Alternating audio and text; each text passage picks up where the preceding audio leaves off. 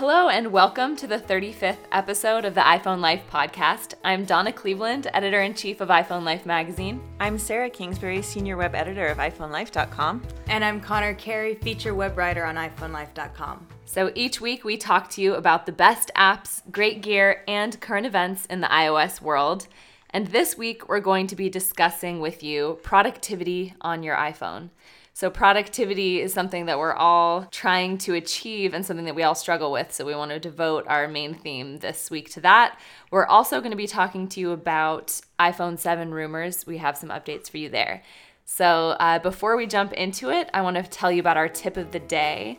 Our tip of the day newsletter is a great way to learn new things and learn how to do new things on your iPhone. If you sign up for our tip of the day newsletter, we'll send you one tip each day at iPhoneLife.com/dailytips. That's how you sign up. Connor, why don't you tell us about your favorite tip this week? This tip seems really simple, but it's one of those little things that unless you know about it, you just never would. So when you're typing on your iPhone, you typically, in order to put a period, which you have to do at the end of every sentence. Well, a lot of people don't. Sometimes I don't. Shame. You should put periods at the end of your sentences. Use correct grammar in your text messages, people. Well, especially since this is the productivity theme, if you're doing work text messages or emails, you really need to use correct punctuation. Just casually among your friends, not such a big deal, but for work purposes, it just makes you seem more professional. For sure. Very good point. So typically you would have to press the world button in order to get to the period. The world button? Isn't it the world or is it the It ABC? looks like, okay, Right. on the keyboard on your iPhone, we're going to double check this right here. I'm pretty sure it's at the ABC. bottom left, there's you either tap ABC or there's like a globe icon. You tap the 1, 2, 3 button, and then that brings up the numbers and the common punctuation marks. Thank goodness for Sarah. And ABC brings you back to the regular alphabet. Right. Correct. Or you can just double tap your space bar and it'll insert a period and a space. So when you double tap the space bar, you're instantly ready to keep typing. You don't need to add another space. You just double tap, period, space, keep typing. Yeah, so you don't even have to worry about any globes or 1, 2, 3 buttons or anything like that. Exactly. Right. And actually, this is not part of the tip, but a quick way to access to insert other punctuation quickly is instead of just tapping on the 1, 2, 3 button, hold it down and slide your finger without lifting it from the keyboard and until your finger hits the punctuation you want, and then lift your finger and that punctuation mark will be inserted and you'll be automatically returned to the ABC keyboard. Very cool. I didn't know that. Yeah, that's I think I remember hearing that, but I never used that. But it does seem like a good little I hack. use it unless I'm going to do a lot of numbers at a time. That's a really quick way to just insert one number or one punctuation mark that's not a period really quickly, and then without having to manually switch the keyboards. Awesome. So that's a little taste of our tip of the day newsletter. With iOS 10 coming out soon, signing up for this newsletter is a great way to learn all of the new cool things you can do with iOS 10. Be among the first of your friends to be taking advantage of that. Right now you can sign up for the beta. It's not available until September to officially upgrade. But so keep an eye out for that. And we also want to talk to you about our Insider subscription, which is our premium educational service that we offer. If you go to iPhoneLife.com/insider, you can sign up for that. And if you sign up for Insider, you get in-depth video tutorials on a range of iOS topics so that you can become more of an expert. You get a 1-minute video tip each day, which is basically the video version of our daily tip. So you can see a visual walkthrough of how to do things, and it just makes it a lot more clear. You'll also get a digital subscription to iPhone Life magazine, as well as full access to all of our archives. And you get Ask an Editor, which we also refer to as Hey Sarah, because she's the editor who's answering your questions. So a lot of times something more tricky comes up that's specific to you, and you might not be able to find the answer online. And if you send in your questions to Sarah, she'll answer them for you. So she's going to give us a little sample of that. Sarah, what are insiders wondering about this week? Well, this week we received a question about what to do with your phone before you take it in or send it in for service. And this is what the insider says. How should I prepare my iPhone for assistance? It feels very awkward to give this precious object to an unknown person. I have read the indications reported in the Apple website, but honestly I need to be reassured. One of my main concerns is that the assistance person, who knows more than I do on the iPhone, can get to my personal information even if I have canceled everything. Now, what this insider is talking about is before you take your iPhone in to get serviced, and really it's a good idea for most repairs to just send it to Apple. Apple is the expert on your device, and they're also the most trustworthy in terms of who you have repair or help you with things. But what this insider is talking about is Apple says, first of all, that you need to back your iPhone up. And then if you're sending it in, you need to erase it. But if you're bringing it in for service, then you need to be prepared to erase it, which means you have to know your Apple ID password and things.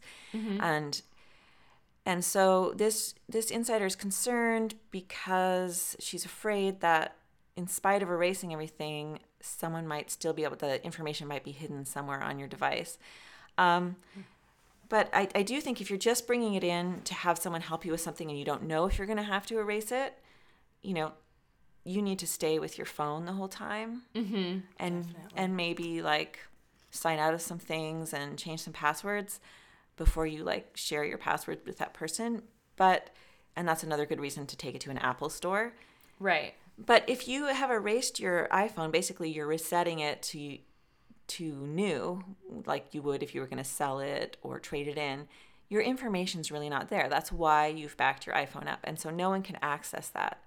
And that's the safest thing. You could go through and sign out of everything and do all these things, but that's just the safest thing is, and that's why Apple has you do it, is to erase your iPhone, and then it just resets it as a new phone. And then you set it up again as a new phone using that backup you created. And honestly, you should be backing your phone up every single day anyway. So if your phone gets lost or destroyed, you still have all the information.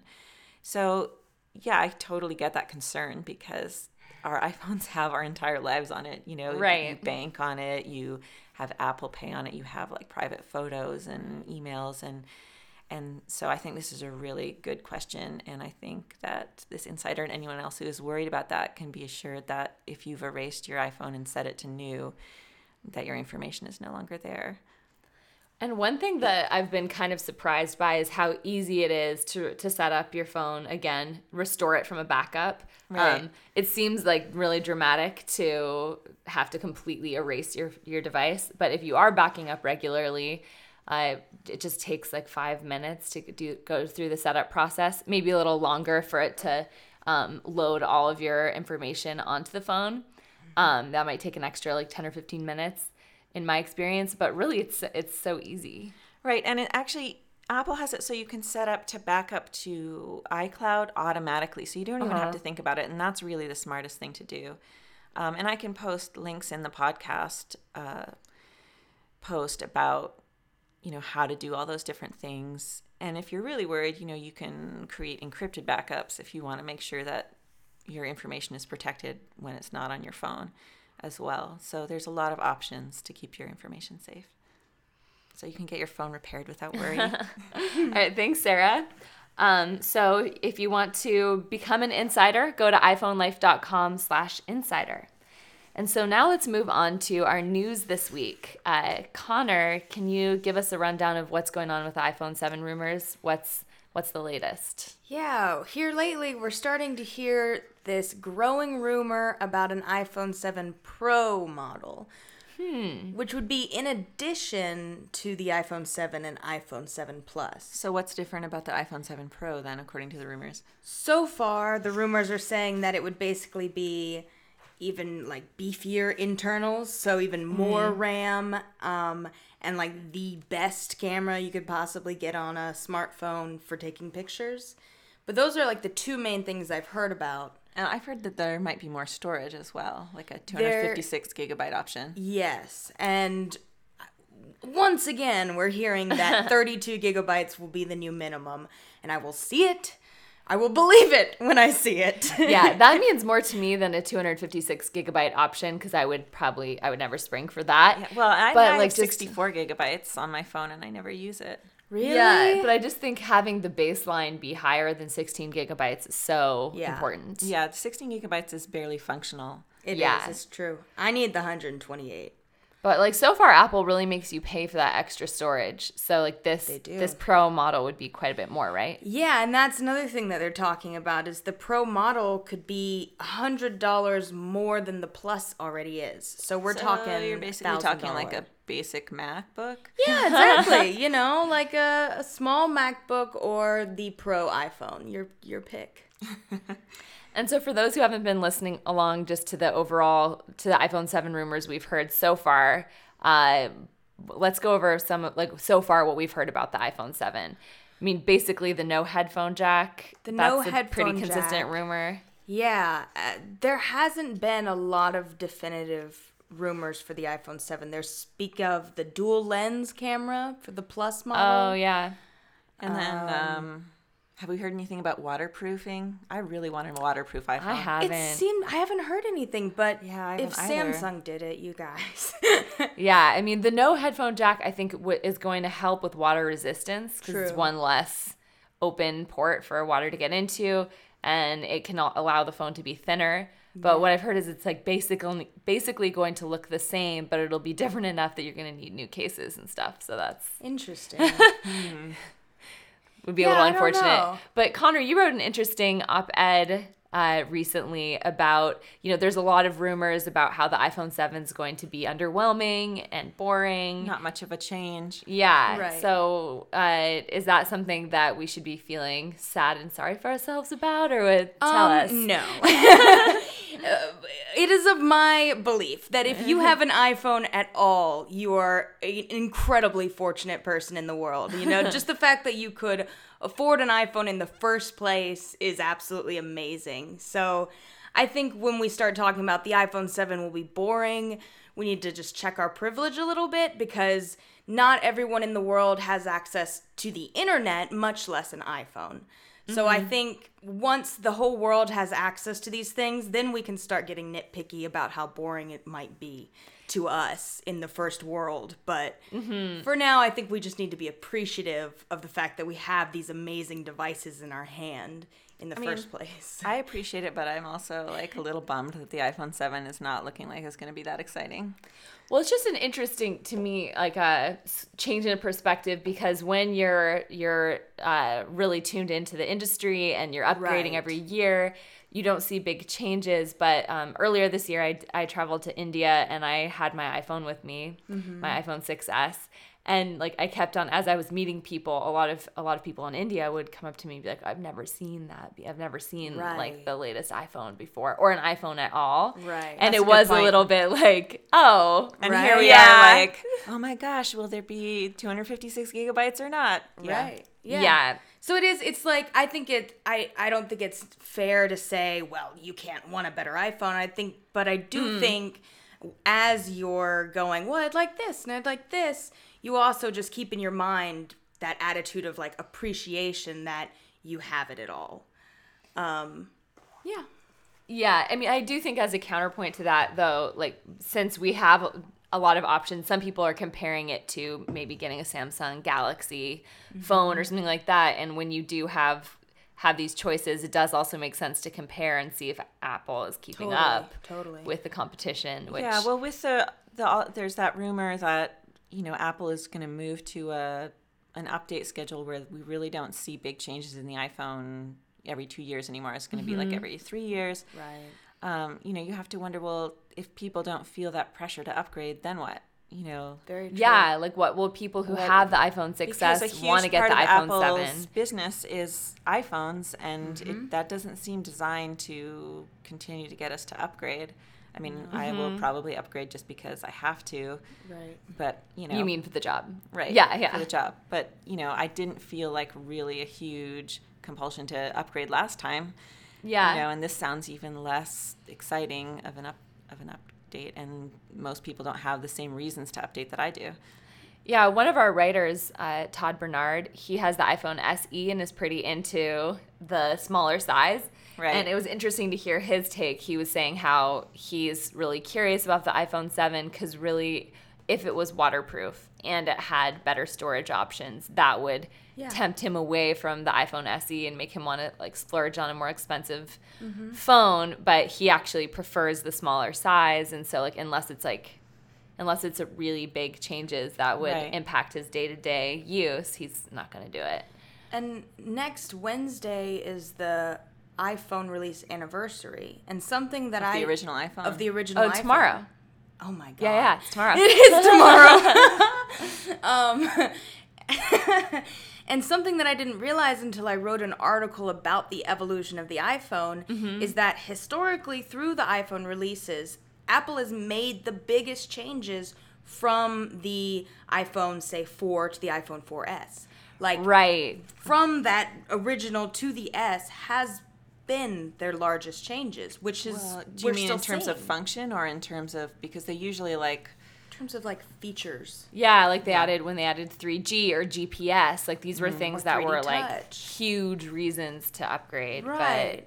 But now we're not seeing that so much. Like 3D Touch, actually, a lot of people don't think it was that big of a deal. Don't feel compelled to pay extra to get that. I understand that. I do, yeah. I pretty much use 3D Touch only to do just a couple things. Like I mostly use it for like settings. I like it though enough that like I have an iPad Air now, and when I keep on trying to 3D Touch it, and we can't. iPad too. So it made me realize, even though I don't think I like it that much, I keep missing it. Especially when I want to preview links. Like that's my favorite. It's just being able to like see something before I actually go into it. And for me, the keyboard trick, being able to 3D touch your keyboard and then move your cursor really easily and highlight text, I like that. It's true. Right. Yeah. The way you have to do that without 3D touch is really awkward and challenging if you have fingers smaller and larger than a toddler's. You know, like to be really precise about placing the cursor, whereas you're right, that particular thing, being able to 3D touch the keyboard and then like move, or the text, and move your cursor around really easily is and precisely is awesome. Mm-hmm. So Connor, were you saying with the so it's been 9 years now since the original iPhone, since Steve Jobs released the original iPhone, and are you saying basically the innovation is slowing down? Like when looking at the evolution, more was happening in the first few years of upgrades? I think that's inevitable because it was new technology. Right. But yeah, I mean, I think that's kind of inevitable. Mm-hmm. But my point being that we're going from a 6S to a 7 next. And everyone's kind of like, oh, well, it's not that big of a difference. But what I'm saying is that probably not. But from the 7 to the 7S, we may see some of those larger differences that we're interested in. Mm-hmm. So my suggestion would be, if you can wait until the 7S comes out, just wait. Yeah. And chill, people. Shake a chill pill. But although one thing I've heard too is that next year we might see the iPhone 8, like they might not have a 7S. But I guess, who knows about the naming convention, but next year is supposed to be a bigger upgrade anyway. Right. I've been wondering if, with the introduction of the iPhone SE, if we're really going to start just seeing them drop the numbers. Yeah. That would be interesting to see. I mean, they have been kind of revamping, like they just changed all of their OS names, like just to be more uniform. Yeah, Mac OS Sierra now instead of OS X, or I like that change. OS 10, or right? Yeah, yeah. See, that's why they're changing it. Yeah. All right, so we'll keep you posted as more iPhone 7 rumors come out. But now we're going to move into complaining. No, our Apple complaints and learning. We like to talk about different issues we've been having with iOS or new things we've learned this week. So what do you guys have to share? Well, my new Apple Watch died. What? Oh my gosh. Right. The saga continues. Right. So I can't remember how long ago it was. Maybe in like early May or late April. My Apple Watch just stopped working, and so I erased it from, backed it up from my phone and erased it and sent it in. I didn't erase the actual Apple Watch. It's all stored on your iPhone, so I unpaired it and all that stuff. And I sent it in, and really within an hour of Apple receiving it, according to the tracking, they just were like, yeah, we mailed you a new one.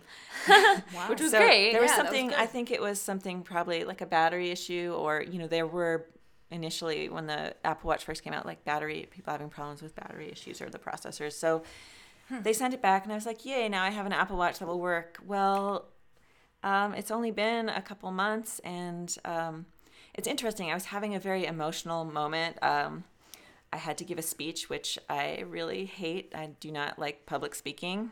And so I was in the middle of making a very, and I was on a very emotional topic. And so I was in the middle of, giving a speech to a lot of people on a very emotional topic. And when I finished, I realized my Apple Watch had died. Couldn't take the drama. Apparently not. I must have burnt out the heart rate monitor. I don't know. So I don't actually know what the problem is. I'm actually tempted to not even bother sending it in and just stop wearing an Apple Watch. What? I want you to send it in just because I need this saga to continue. Yeah, but also I can't send you my heartbeat anymore, which at least when we first got our Apple Watches, we Yeah, we kind decided of a we were thing. sixth grade. We're dating in sixth grade. Yeah, basically. pretty much. Well, I probably will send it in. I don't know how Apple will take it having to replace an Apple Watch again. They may want me to pay for it, and I don't really feel inclined. But the first time I lost my Apple Watch, I lost it, it did die, but not in that sense. But when I actually really missed it, I was so annoyed, oh my God, I have to pull my phone out to look at the weather, and I can't track every step I take, and I'm missing phone calls and text messages, and I was so glad to get it back. But then when I got my new Apple Watch and I was wearing it, it was actually really annoying. Constantly, I became really aware of how, although I feel like my Apple Watch sort of allows me to put my phone down, it keeps me tethered to it. It does. And I was finding that annoying. And this time since my Apple Watch died, I've been missing. I don't care that I'm missing text messages and phone calls, and I don't care what the weather is. I just stick my head outside, and I'm like, okay. Yeah. So were you still wearing your Apple Watch in the shower? Do you think it's an issue with the water? No.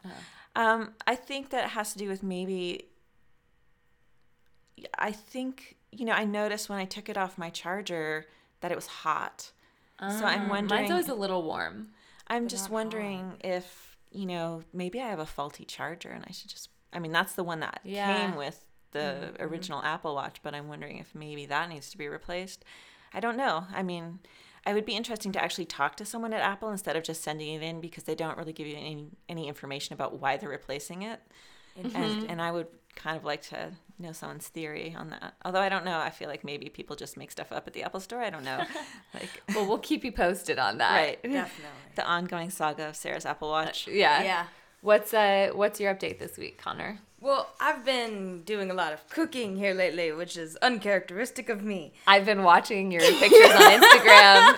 Shrimp tacos? Yes, Nice. so good.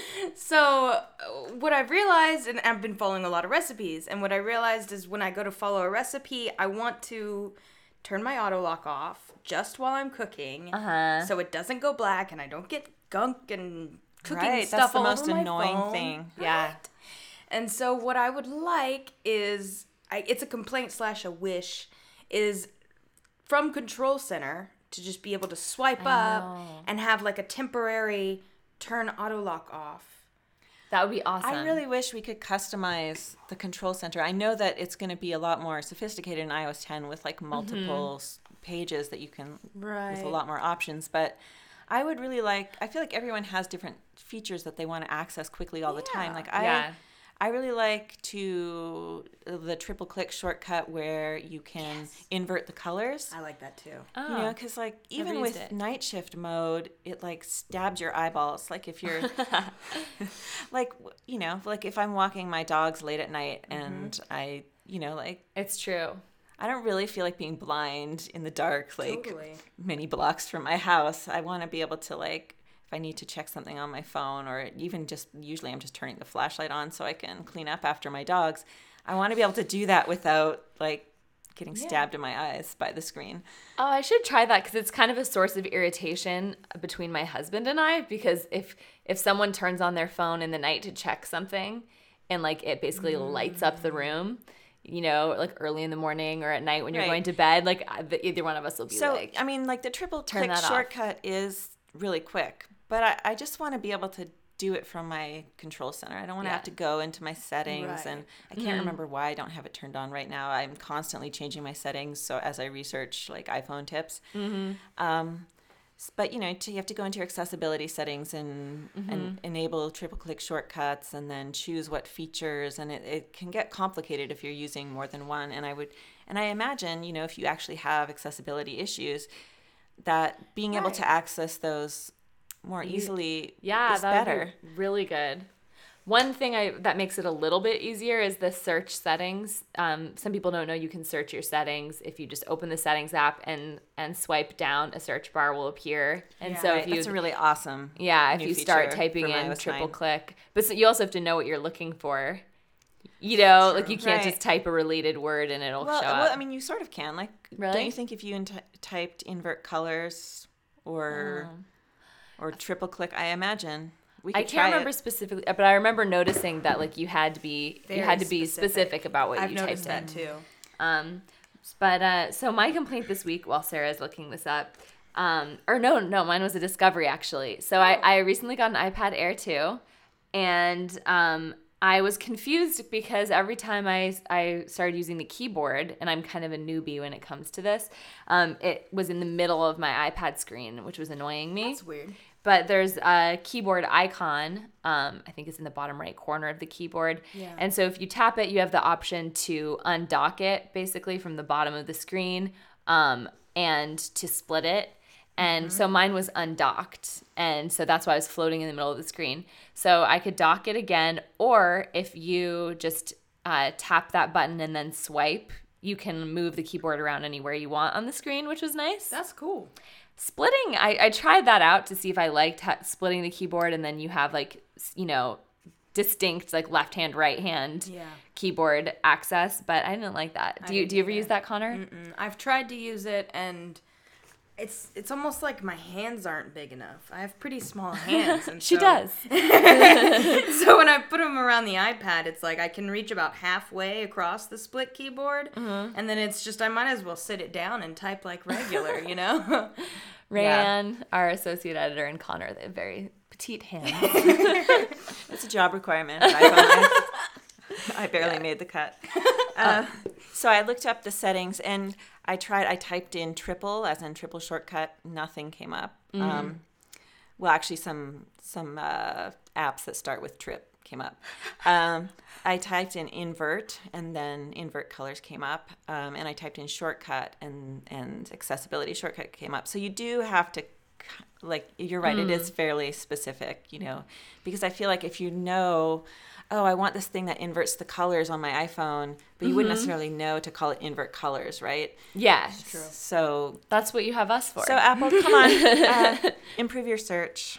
You can do it. Yeah. And I have one interesting tidbit from a friend of mine actually this week who she wasn't getting cellular service and discovered it was because of her really sparkly case on her phone. What? Right. She like called up Verizon. Verizon was her carrier. And they were trying to figure out why she wasn't getting service. I assume she called from a different phone if her service wasn't working. And they finally narrowed it down. They asked what case she had on it, and it was the case she ordered on Amazon. Well, we can link to it in the blog post so you know not to buy this case. And they said that can cause interference. You know, I've been using a case that I really is so beautiful, but I had to stop using it because nobody could hear me. And I found myself like in public places, like yelling into my phone and be like, fine, just text me. And then I took the case off and it was fine. What case was messing with yours? That scented case. Really? Yeah. Wow. Yep. So yeah, careful what cases you buy. Make sure that they really don't cover up any of the speaker things. Mm-hmm. And do you guys have any apps and gear that you've been enjoying recently? Well, I talked about cooking, and I've been trying out the Meal Line Pro. Mealime is a free recipe app that you can get, and I think it's pretty amazing because you can set preferences. So, like, I eat meat, but I don't like to eat a lot of it, so I can just do, like, a little bit of meat, or you can say vegetarian, pescatarian, full on, whatever. And then it creates, like, a meal plan for you, and you can swap out recipes, and if you have the Pro plan, you can select favorites and build plans from your favorites.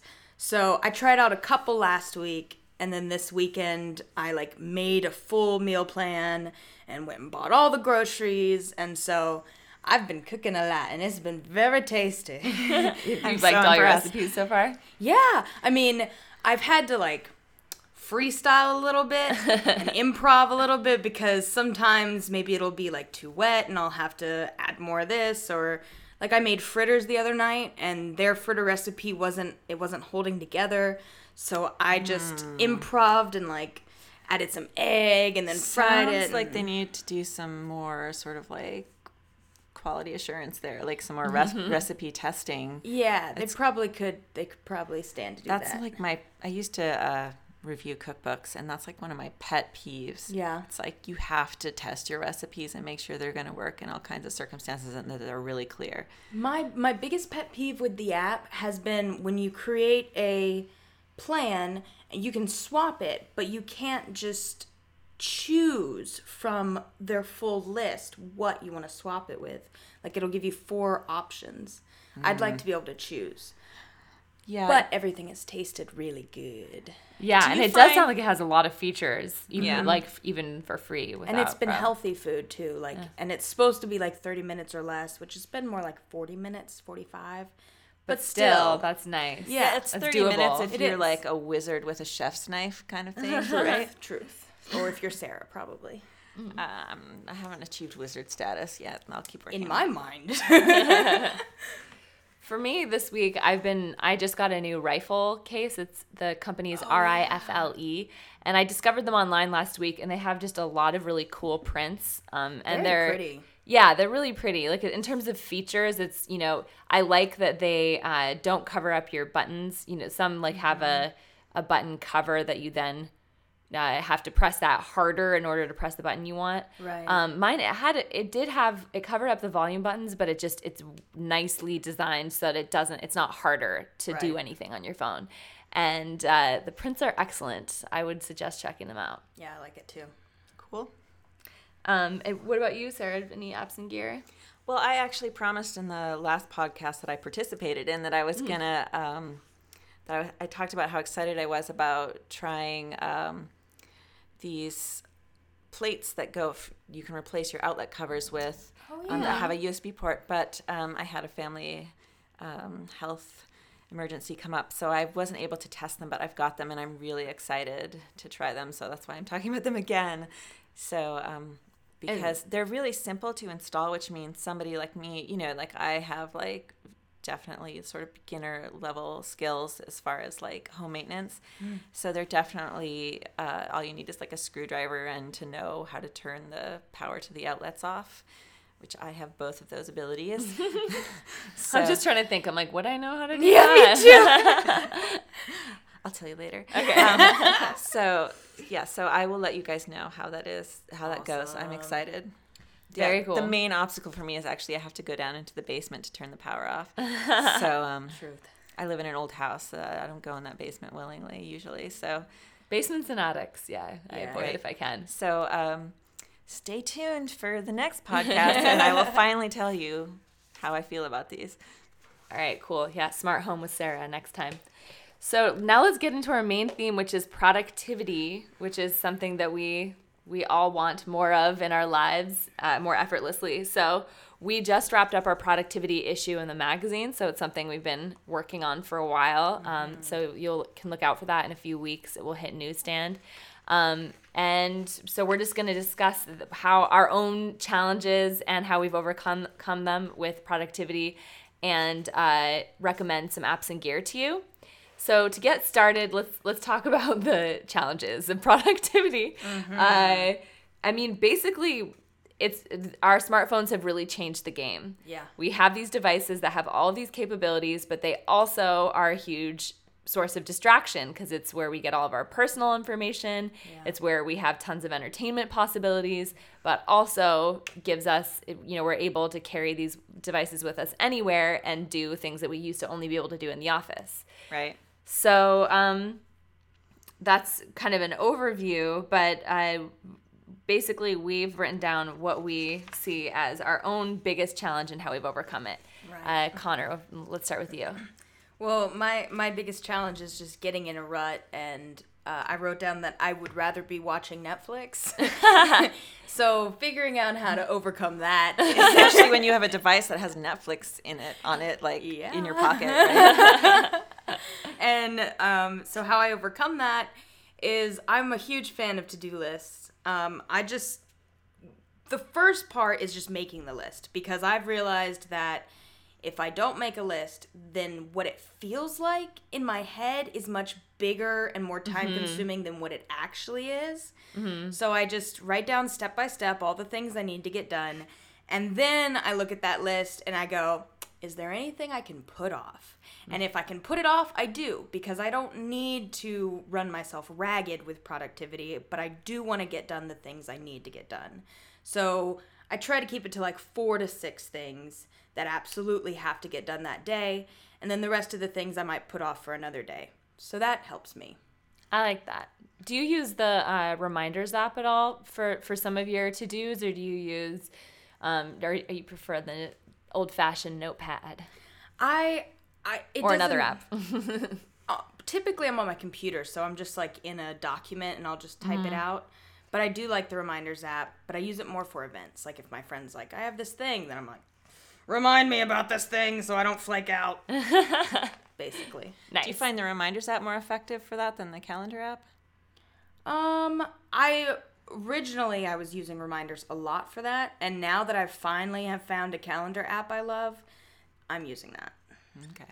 Which she'll tell us about later, I think, when we talk about our app and gear recommendations. Sad, so. Oh, okay.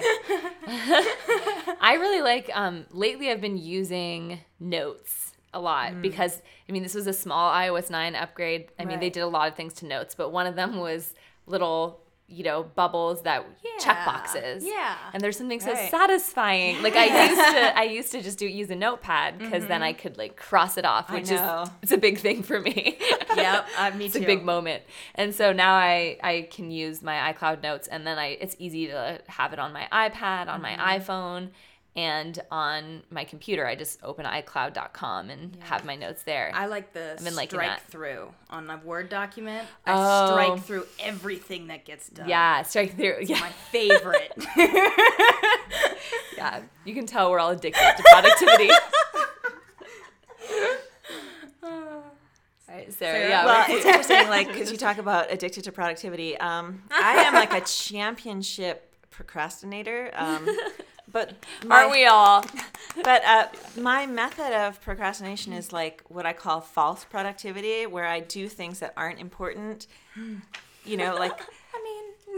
Well, for instance, the phone is you can trick yourself into thinking that you're being productive by say trying to achieve inbox 0, but is that really as important as the big project I'm not doing? I know. So, or you can get carried away really making your lists and getting all the check boxes just right, and hey, what are you saying? Hey, I'm talking about myself. If you hear yourself in that, then maybe you need to look closely.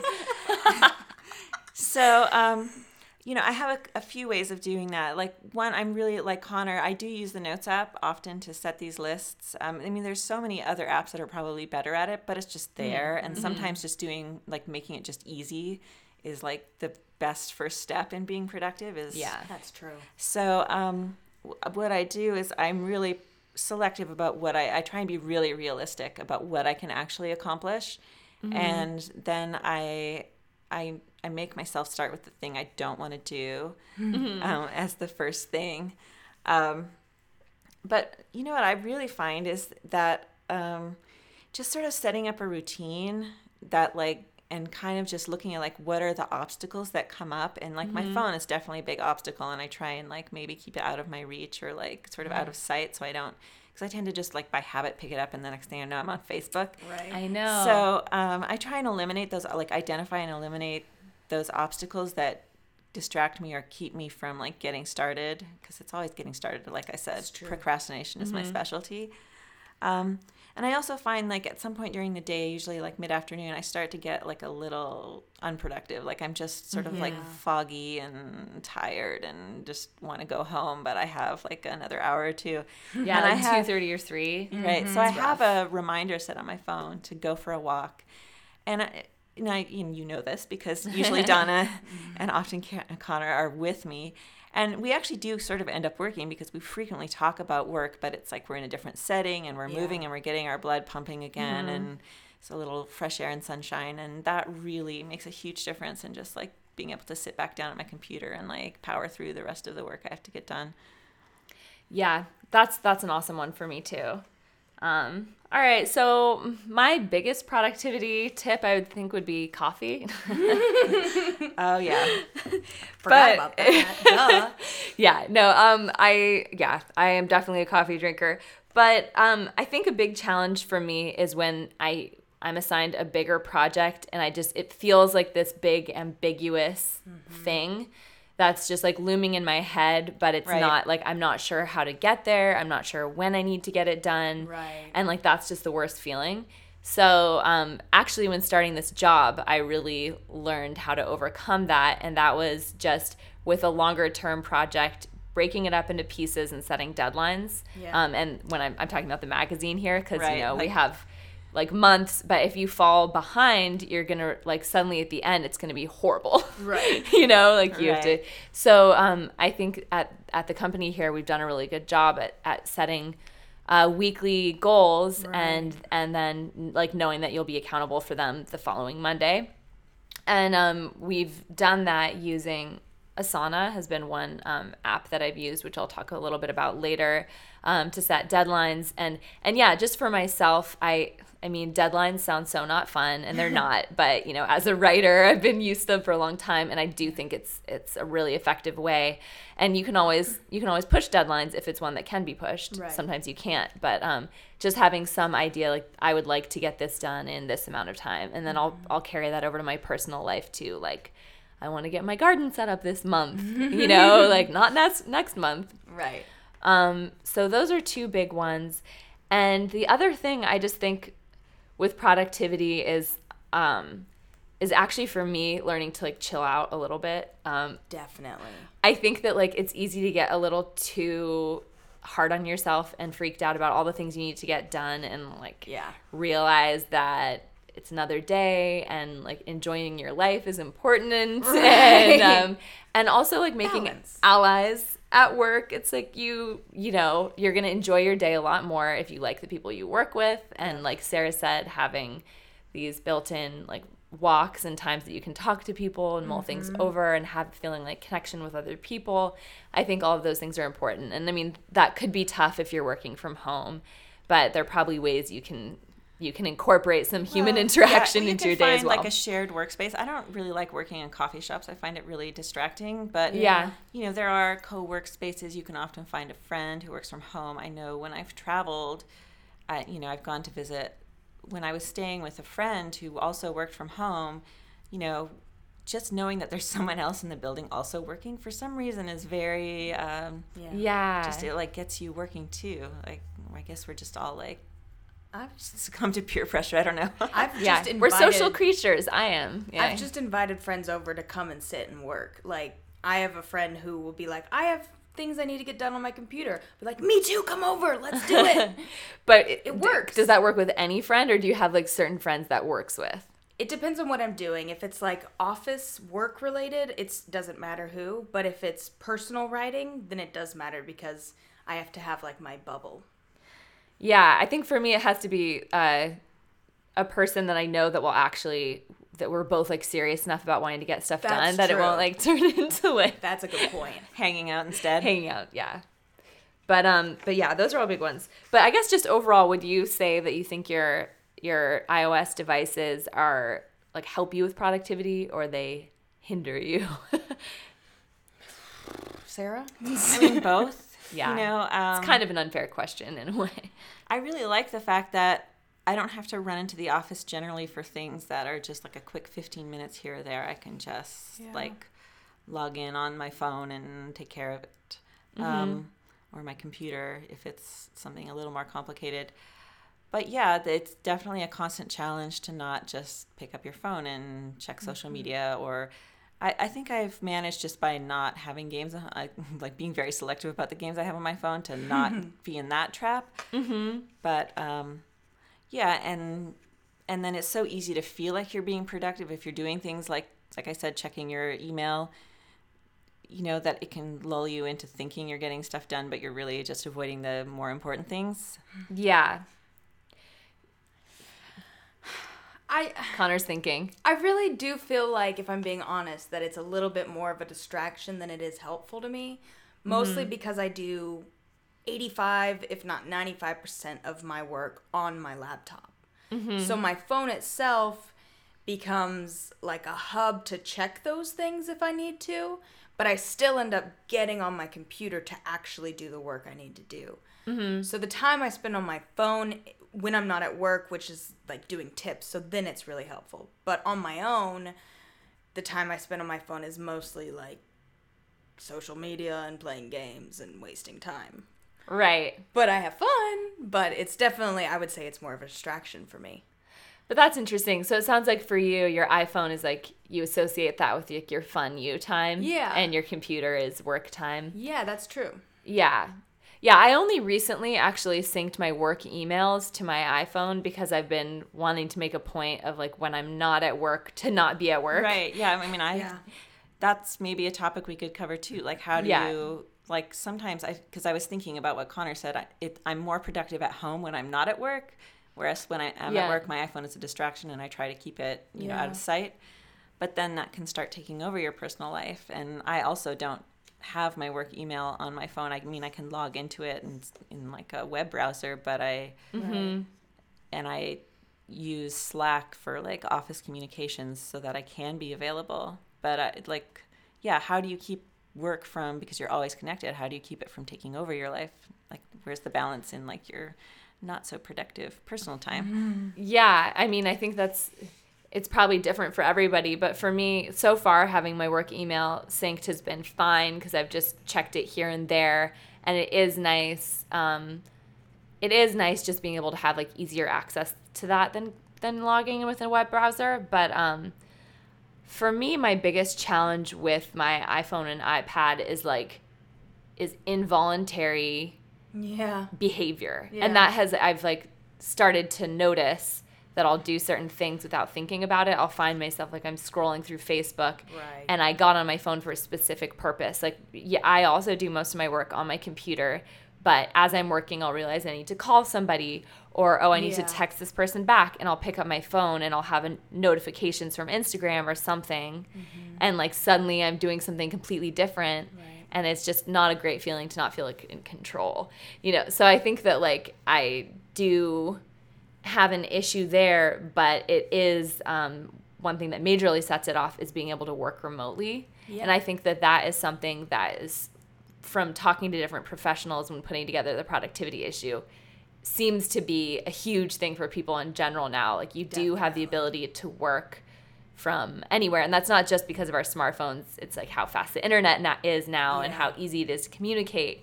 But that's just something that wasn't a possibility for people. Like, you'd be tethered to your desk, and now you're not anymore. So that's seems worth it. I think there are like two almost opposite ways that I like keep it separate. Like, when I'm at work or just in general, like I don't let Instagram or Facebook send me notifications. Really? Yeah, I have. Maybe to that's go what and I need to check do. it. That's And a good then, tip. I forgot. My brain went blank. Sarah, back to you. Well, I mean, do we want to talk about what apps we use to be productive with our iOS devices? Let's get into it. And if Connor thinks of what she's going to say, her second pro tip. Flew away like a bluebird from the windowsill. All right, let's talk about our productivity apps and gear. Sarah, do you have any recommendations? Well, Slack you mentioned. Yeah, I mean, this is something that your company has to sort of sign up for, but it's such a great way to keep in touch. I like it a lot more as far as messaging goes than Skype. I mean, we talk about it all the time here. Yeah. But it's a really easy way because, like Connor said, I can, like, if I synced my email, like, and it was all in my mail app, I wouldn't be able to necessarily, like, I'd have to check individual accounts instead of going to the all mailboxes inbox, which is what I prefer to do. Mm-hmm. But Slack is a way to kind of like make sure I'm in touch with people, but it's kind of like kept to itself. It's just all contained within one app, and I can control the notifications so that it's not like, distracting me when I want to be focused on personal stuff. But then at the same time, like sometimes over the weekend, something comes up on the website and I need to know about it. Mm-hmm. And so that's a way like I can always be in touch, but it's not like interrupting my personal time. One app that I just downloaded on my phone that I'm excited to start trying at work is the Forest app. I saw that. Right.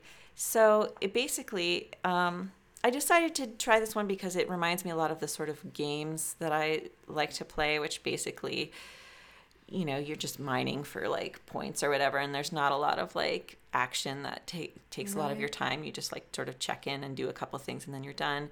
This one, basically, you plant a tree and set a time where you have to like leave that app open on your phone, and if you close it, then your tree dies.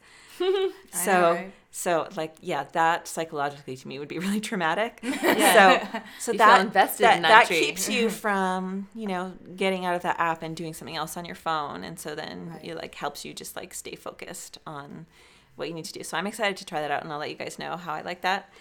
And then I just use the reminders and notes apps. I've tried other ones, and probably they have features that are maybe better, but like I said, I just like things to be simple and easy. Sometimes just like some sort of like obstacle or extra step you have to take keeps you from being productive. And so I try to always like identify those and just eliminate them. And for me, just using the apps that are already there instead of like trying to like figure out all the fancy features of like probably better apps is really helpful. And so, like I have tasks I have to do weekly, and I just set up reminders, or, I set up to-do lists, and it just really helps. And then, sometimes if I'm on the go and I need to share or access a document, I really like Dropbox, and I really like Google Drive, and like using the Google Docs, and because then I can access them from any device. So I can start something and open it somewhere else. And I have never really, and here I am saying how I love notes and reminders because they're just there, but I've never really gotten into like pages or numbers like the Apple. Same. Yeah, the Apple neither. Ones. Well, and because they're sort of like contained within, I mean, I could log into iCloud.com, but since I don't have a Mac, but they're sort of just contained within the Apple ecosystem. And I just want something that I can access from any kind of device in any, any kind. Yeah. I don't have to be like siloed in Apple world. Cool. Well, yes, there's going to be some overlap here because a lot of these apps we're using together at work. And it really was more recently that we started using Google's apps. We started using, Google Sheets and Google Docs. And that has been a really nice thing just for collaborating on projects because you have collaborative editing. Yes. You don't have to save your document. Everything you've done is right there. So, for instance, with this podcast, we put all of our notes into what we're going to talk about, and we can be doing it at the same time, and I'll have access to it. And that's been really nice because before we still use Dropbox. But before we would be sending documents back and forth, and only one person can be working on it at a time. Right. And that would sometimes be a bit of a disaster. Yeah. So that's been awesome. Asana, I started using a couple of years ago to, like, we have a pool of writers that we work with, and it's an easy way to assign projects to them. But for inter-office communication, Slack has been so much better. Well, it's the GIFs, right? Yeah, it's the GIFs. It really basically. is the GIFs. If you do a / and then say Giphy and then type in a word, Slack will come up with a related GIF and send it to people. Hopefully related. Some of the algorithms maybe need some tweaking, but but it's so much fun. It's like Mad Libs for adults, basically. Yeah. So can't give that up for our productivity. Those have been big ones for me. And then, like, I used to just be a reminders user, and it kind of took a while for me to realize that you could use reminders and calendars, and just I really think there should be more sort of integration between the two. I agree. yeah. Reminders is very much like disconnected from all your other apps on your phone, which is a problem. It's But in I my guess- calendars, though. It's in my calendar. I just used to worry about, I used to think I had to use like one thing to keep track of everything. You're But right. really you don't have to. It's fine to use Asana, Slack, reminders, calendar, like all these different things. Then you just like get different notifications for different things and you use whatever works best for certain sorts of tasks. And for me, that's worked really well. Yeah. I don't know. There might be some app out there that lets you handle it all that I just don't know about. If so, email us. Yeah. Podcast at iPhonelife.com. Google Drive that Sarah mentioned is also a favorite of mine. I think one of the things I like about it most, other than what Donna mentioned, is just if I'm home on the weekend or in the evening and I'm like drifting off to sleep at night, I'll often get an idea for a tip or an article just like out of the blue. And so I'll just open one up, start a document with that title, and then be able to close it. And when I come into work the next day, I see that title document. I'm like, oh, right, I had an idea. So Nice. that's cool. I've been looking for a calendar app that I like for a long time. And I finally found one called Sunrise. But I've heard about this. Yeah, they just recently stopped updating it, though. What? Why? I don't know. I think someone either bought them out or they're partnering with someone else. So they're like changing the name and going to a different app. And I know nothing about the changes. All I know is I'm keeping the app and I'm never updating it again. Alrighty then, Connor. Let us know how that works out when you're at iOS 12. I certainly will. And if if Slack isn't your thing, there's also Glip. And I have to use Glip for a different magazine that I'm writing for right now. And I had never heard of it until this. But what I really like about it is we're constantly sharing links back and forth. And with Glip, your links are all on the right. So you can, it doesn't matter how much message there is, you can easily see the links that they've sent you in one place, which has been really Nice. helpful. Yeah, Slack lets you do that with documents, but I guess not with links. Interesting. So yeah. And if you know differently, please email us at podcast@iPhoneLife.com because I would really like that feature. And as for gear, like I've mentioned, I'm just a new iPad user, and I'd kind of fallen into the camp before of thinking that the iPad didn't have a whole lot of clear usefulness for me, because I'm like, I have my laptop, I have my iPhone, why would I need this extra kind of like in between? Yeah. But I've been really enjoying using that for work, especially now that I have a keyboard case. Yay. Because when you're writing, using the on-screen keyboard on the iPad is just not as fast. Not practical. And not having it like a nice viewing angle makes the iPad kind of useless too. Yeah. So I feel like you do need a good case. Definitely. And one that I really like is the clam case. I want to make sure I get the name exactly right. It's just the clam case for the iPad Air 2. It's $150, so it's an investment. Yeah. Who makes it? Clam case. Oh, okay. Yeah.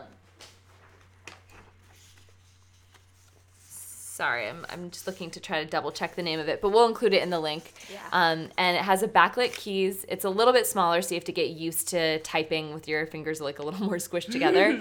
But it just like rests really nicely in your lap. So when I was doing a last proof of the issue on the couch with a bunch of pages, I could be like, fact checking on my iPad, and it was really easy and That's nice. kind of just fit into an environment. And also during meetings, I can be taking notes using that. Like I don't want to bring my big laptop into a meeting, and with my iPhone, it's not as practical. And there's more distracting notifications where I've set up my iPad just for work notifications for the Nice. most part.